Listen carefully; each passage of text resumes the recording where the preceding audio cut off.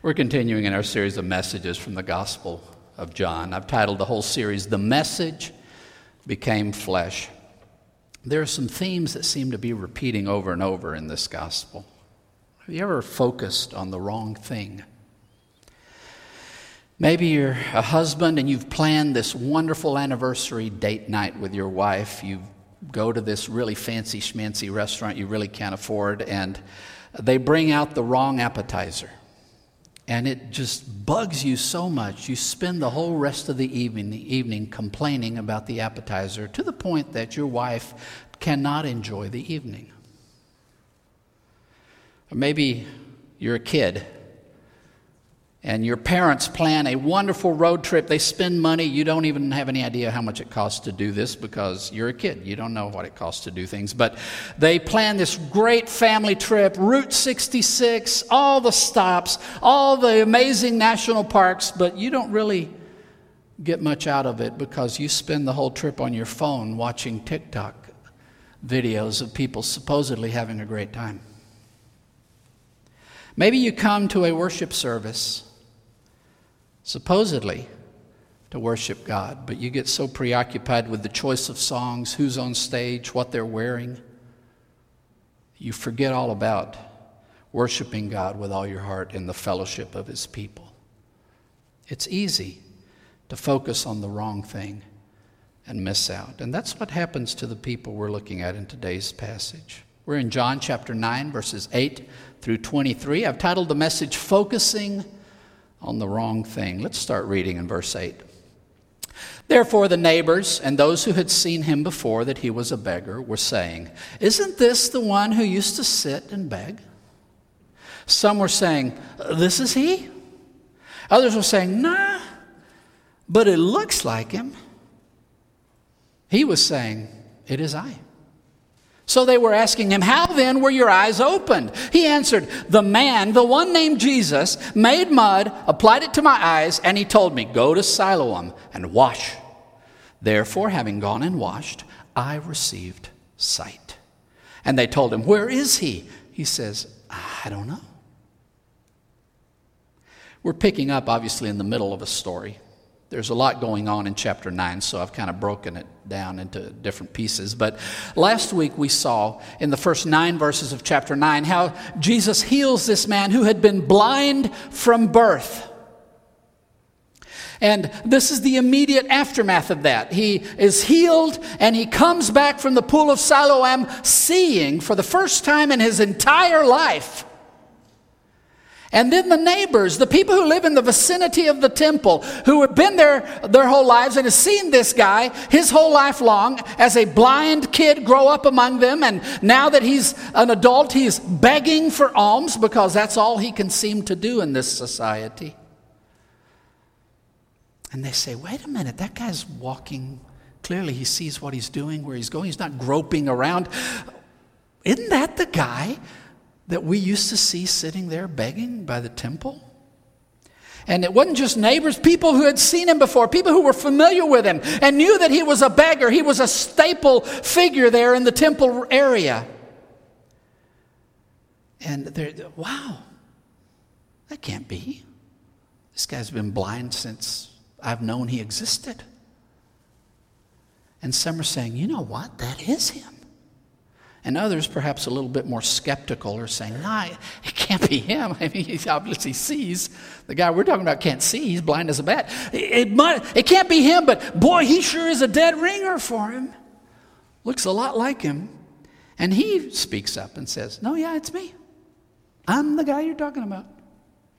So they ask him, how did this happen? Unlike the paralytic that Jesus healed, this guy actually had been paying attention. So as Jesus walks up and the disciples have this big theological question, who sinned, him or his parents? And he's kind of a case study for their philosophy of religion class. And Jesus says it's not his sin, it's not his parents. God is going to work in his life. That's why God allowed his blindness, because he was going to do something about it. And then he turns to the disciples and tells them, "You know what? We need to be doing the works of the one who sent me while it's day. Night's coming. You're not going to be able to do this always. There's a limited window of opportunity to join God in what he's doing in the darkness of this world. And then he turns to the man and proceeds to heal him. Spits on the ground, makes mud, puts it on his eyes, says, "Go to Siloam and wash." And the man does it and is healed. The details of this story are so mundane. All Jesus used was spit and dirt, dust. You know, that stuff on the ground. We step all over it, don't think anything of it. He couldn't have picked less glamorous materials to work with. And the simplicity of it, just put it on his eyes. Go wash at the nearby public pool. That's what Jesus used to do something astounding that completely changed everything about this man's life. But he had paid attention and knew the name of the guy who did this. As he was talking with his disciples and using this as a teaching moment for them, and before he healed him, he caught all of that and says, yeah, there's this guy, they call him Jesus. He's the guy who said, do all this. And by the time this chapter's over, he's going to be tired of repeating this story. People ask him to repeat it over and over again. Let's read verse 13. They bring the one who had been blind to the Pharisees. Verse 14. Now the day in which Jesus made mud and opened his eyes was a Sabbath. There's a writer named Tom Thatcher who calls this narrative irony in John. And he does it on both of the Sabbath healings. He did it when he told us about Jesus healing the man who had been a paralytic for 38 years. The whole thing happens. He heals him. All this, the glorious story is told and finished. And then at the tail end of it, John says, oh, by the way, Jesus did this on a Sabbath. Same thing here. We get the whole conversation. Who sinned, this man or his parents? And Jesus correcting him and saying, no, this one was just a random, horrible thing that happened to a person, and God is intervening to do something glorious in this man's life.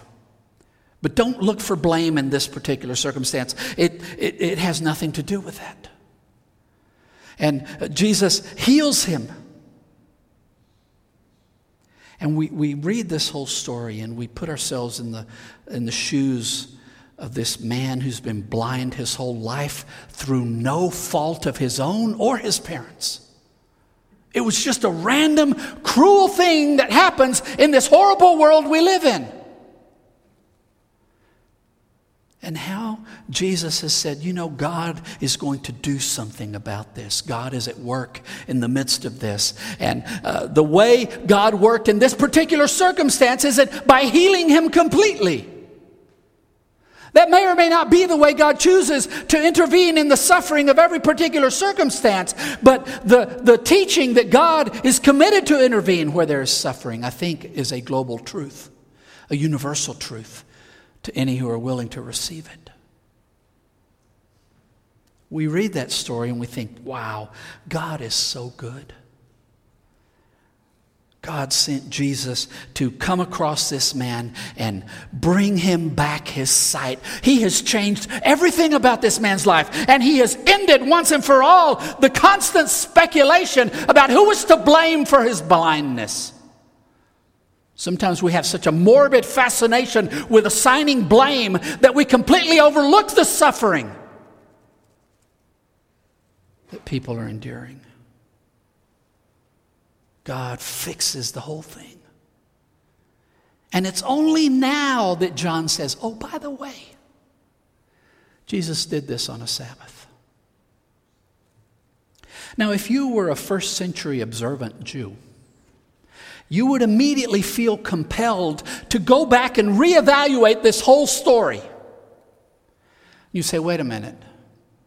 The rabbis say that you're not supposed to intervene medically in people's afflictions on the Sabbath unless the person in question is in danger of death.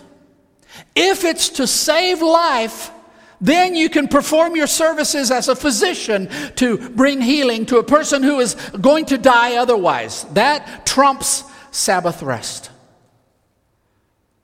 Also, it was very clear, they had very strict rules about working stuff. You couldn't cook on the Sabbath. You couldn't knead dough, and you certainly wouldn't be making mud out of spit on the ground on the Sabbath. That would be considered to be working something, to be kneading something and applying it as it were some kind of a medicinal thing. All of this is forbidden on Sabbath by the rabbis. And you find yourself in the incongruity of having to reevaluate something you understood as a good act of God and going back and saying, wait, no. That can't be a good act of God. And my reason for saying that is piety. Do you get the irony that John is trying to bring out in the reader here? That all of a sudden you have to go back and reevaluate the whole thing and cast it in a negative light. Just because he did it on a Sabbath. That's the big question in these controversies. And it runs through a big portion of John's gospel. How do we understand God's rules about Sabbath rest? And there are at least two ways to focus on this question. One is to focus on the what. What does the law say? It says, do not work on the Sabbath. This is a day of rest to God. Do your work the other 6 days of the week, but on the Sabbath you will not work. And if you focus just on that, then you do the rabbinic approach of going through every possible instance and getting a respected rabbi to give a ruling. What about this? What about that? What if this happens? Can I do this? And rabbis listen, and then they say, well, no, that counts as work. This isn't. To where, to this day, we end up with the question, should you do something as simple as press an elevator button on the Sabbath? In Israel, on the Sabbath, the elevator stops at every floor automatically because there are observant Jews who do not want to offend God by working on the Sabbath and pressing that button to call the elevator. You can focus on the what. I think a more productive way to understand God's commandments is to focus on the why. Why did God say this? What is the purpose of the commandment? One way, God is primarily concerned with behavior. If you focus on the what, all God wants is for you to behave certain ways. And the rule is, do this, don't do this. And as long as you just follow the rules and do the things God wants of you, you will have behaved according to His will, and then He will give you the blessings only God can give. That's the way a lot of Jews understood the covenant of the Old Testament. Another way to look at it is that God isn't as much concerned about behavior as us. What if God's interest is that we love Him as He loves us, and that He teach us to love each other as He loves us? I think Jesus said that's exactly what the whole Bible is about. On these two commandments hang the whole law and the prophets. Love God with all you've got. Love your neighbor as much as you love yourself. The reason for every commandment in the Bible has something to do with us, helping us do those two things. So if we focus on the why, I think we get a better idea. Why did God tell us not to work on the Sabbath? Because it is a day holy to God. It belongs to Him. It is His day. It's a day for Him, not for me. I can earn money the other 6 days. I can worry about providing for myself and my family the other 6 days. But this day belongs to God, and it's not about me. It's about Him and whatever is important to Him. And Jesus went out of His way to break the rules that people had built up around Sabbath, because He wanted us to discover the intent of Sabbath. Notice when this whole discussion began, Jesus said His parents didn't sin. It wasn't that caused this blindness. This blindness is so that the works of God could be shown in him. Jesus knew it was Sabbath. And he knew very deliberately when he called what he was about to do the works of God, and then turned to his disciples and said, we have to be doing the works of the one who sent me while it is day. He was very clearly showing to everybody watching that God works on Sabbath. And that he expects us to join him. I have a question from these verses. Jesus healed a man on the Sabbath, a work of God. What do you think Jesus is telling us about what God means by Sabbath rest? Let's continue, verse 15. So the Pharisees also were asking him again how he had received sight. And he told them, he put mud on my eyes, and I washed, and I see. So some of the Pharisees were saying, this man is not from God, for he does not keep Sabbath. But others were saying, how can a sinful man do such signs? And there was division among them. So they said again to the blind man, what do you say about him, since he opened your eyes? And he said that he is a prophet. So the Pharisees now, they bring this man before the Pharisees because it happened on a Sabbath, and they expect them to somehow explain this. So they start interviewing him, and again he has to tell the story again. Put mud on my eyes, wash, see. Got it. And then immediately the discussion begins among the Pharisees. Some of them are right off the bat say, okay, well, this guy's not from God. Because according to Rabbi so-and-so, you can't do the things he just did.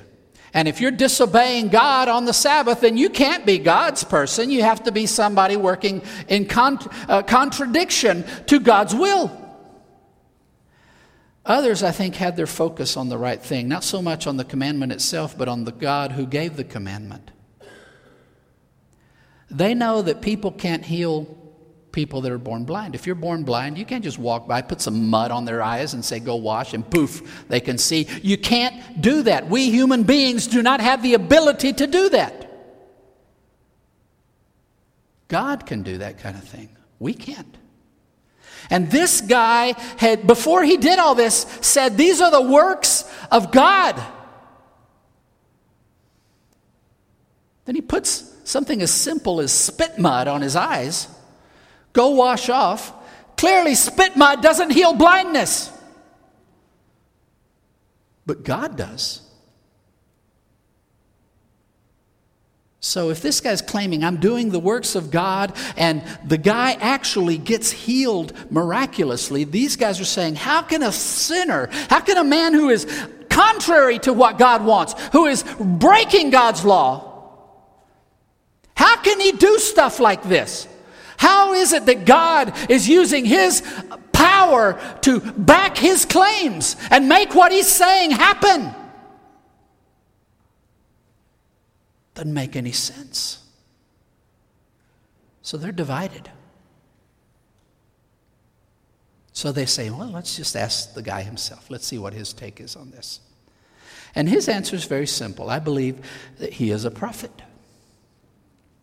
In the Greek, this does not have the definite article. So it's not, I believe that he is the prophet. You know, there was this thing Moses said in Deuteronomy, God will raise up another one like me from among you, a prophet like me. You must listen to him when he shows up. And since Moses, they had been waiting for the prophet.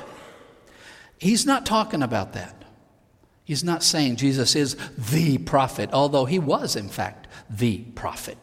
But I don't think he's aware at this point. All he knows is this guy was talking to people who had a morbid curiosity in his tragedy. And he said, God is going to work in this man's life. And then he proceeded to heal him. You know, 2 and 2 adds up to 4. He knew enough to say, that's the kind of thing people like Elijah, Elisha, you know, Moses, that kind of people do stuff like that. People God has sent to work and to speak on earth. I think he's a prophet. I think God sent him to do this. Now, by the time this story is done, he's going to know that Jesus is a lot more than just a prophet. But at this point, that's all he knows. yeah, this guy is not contrary to God. He is on God's side. God is using him.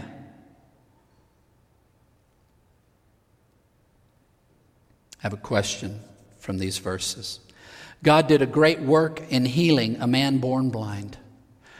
But the religious leaders were angry that Jesus had broken Sabbath rest in doing so. How have you seen passion for the things of God get in the way of what God is actually up to?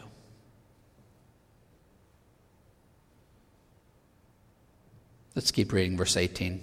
So the Jews did not believe that he had been blind and had received sight until they called his parents of the one who had received sight and asked them, saying, "This is your son, whom you say was born blind. So how is it that he now sees?" So his parents answered and said, "We know this is our son, and that he was born blind. But how he now sees, we do not know, nor do we know who opened his eyes. Ask him. He is of age. He will speak for himself." His parents said these things because they feared the Jews. For the Jews had already agreed that if anyone should confess him to be the Christ, they would be banished from the synagogue. That is why his parents said, "He is of age. Ask him." So all this happens. The man says he's a prophet, and they don't want to accept that. So they think, you know what? Maybe this whole thing is just a scam. This guy was pretending to be blind. He showed up a week ago pretending to be blind and begging for alms, and then today they staged it so that he could tell everybody, "Oh, I've been healed," and do one of these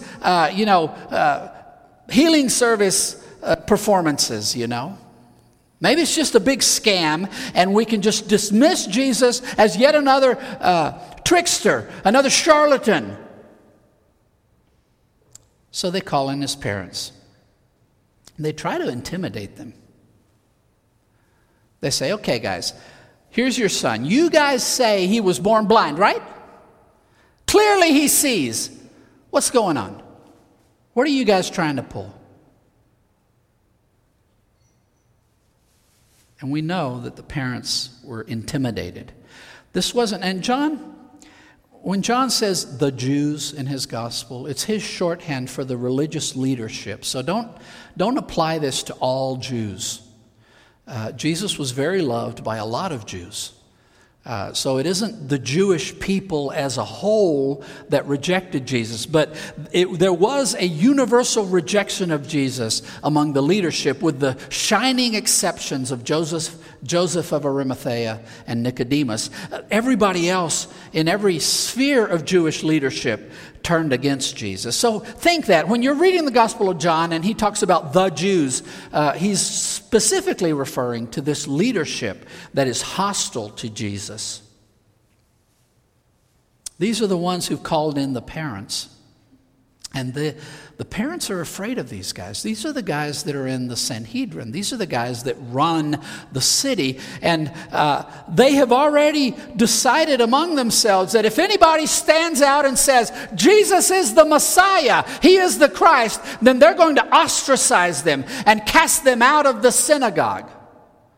The synagogue was where you went every day for Torah. It was the heart of Jewish social life. It was the kiss of social death to be banished from synagogue. And they're terrified. And they decide, we'll just say what we know, we'll speak the truth, and we'll get out of the way. And hopefully they won't focus their anger on us. So they tell them the simple facts. Yes, this is our son. Yes, he was born blind.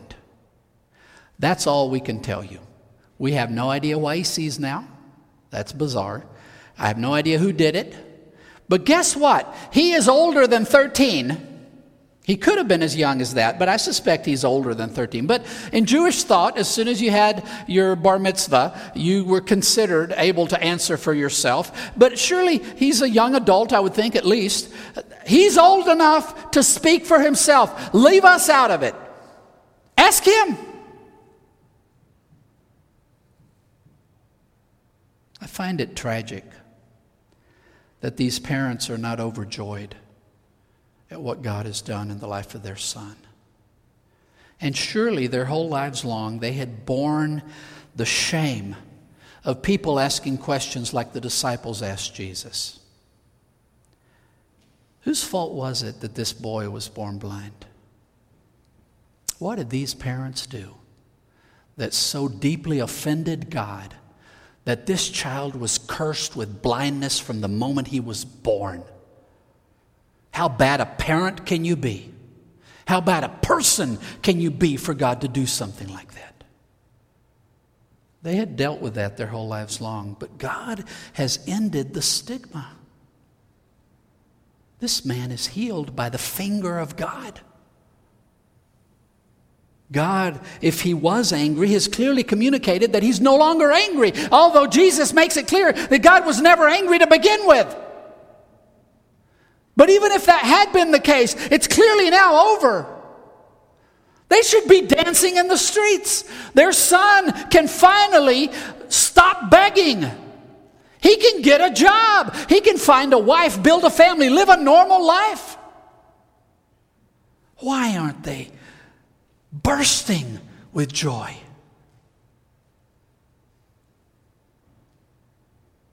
They're less impressed with what God has done than with the intimidating factor of the men of power in their city.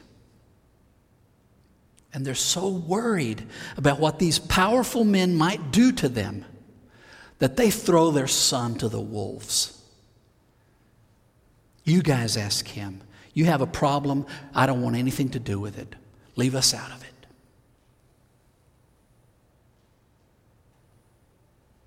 I have a final question. The blind man's parents were so afraid of what the Pharisees thought that they didn't even rejoice at their son's healing. How have you let what others think rob you of good things God is up to in your life?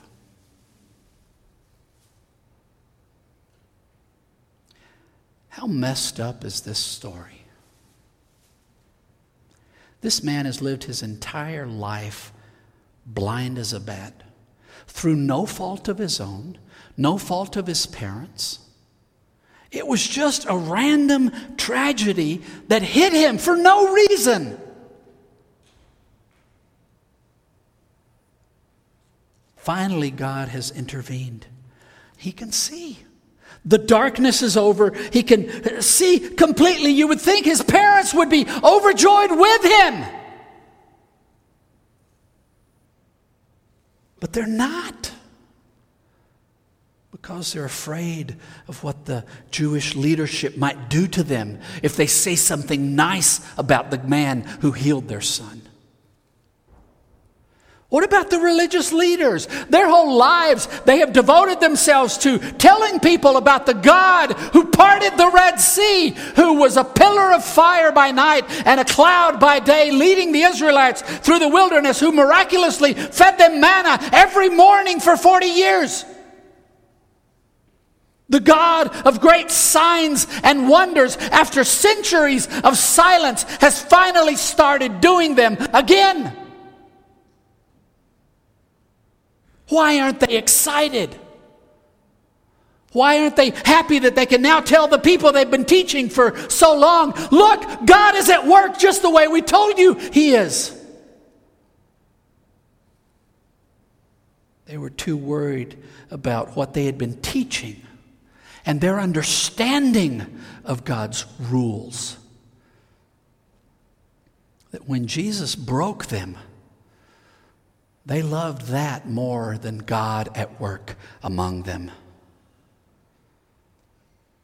Maybe you've had the same problem. Maybe you've focused on the rules and lost sight of the God who seeks relationship.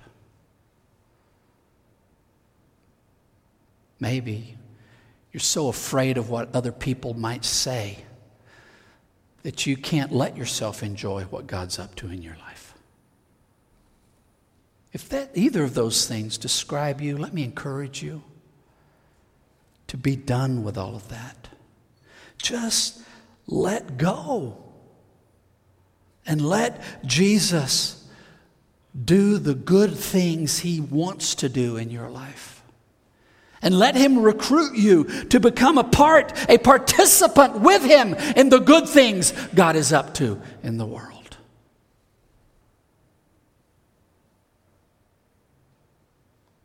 Let's pray. Dear God, we thank You so much that our suffering matters to You. And You're not like us. When people suffer, You don't speculate about it. You don't just look to assign blame. You are ready to step in and do good in the middle of our suffering. God, thank You so much that You are the way You are. And forgive us for so many times abusing the instructions You've given us and using them in such a way that rather than honoring You, we dishonor You. Help us, God, to understand who You are and why You've given us the instructions You've given us. Lord, help us to fear You alone and not be intimidated by any human being. God, do Your good work in our lives and make us a part of the good work You're doing in each other's lives. We love You, Jesus. It's in Your name we pray.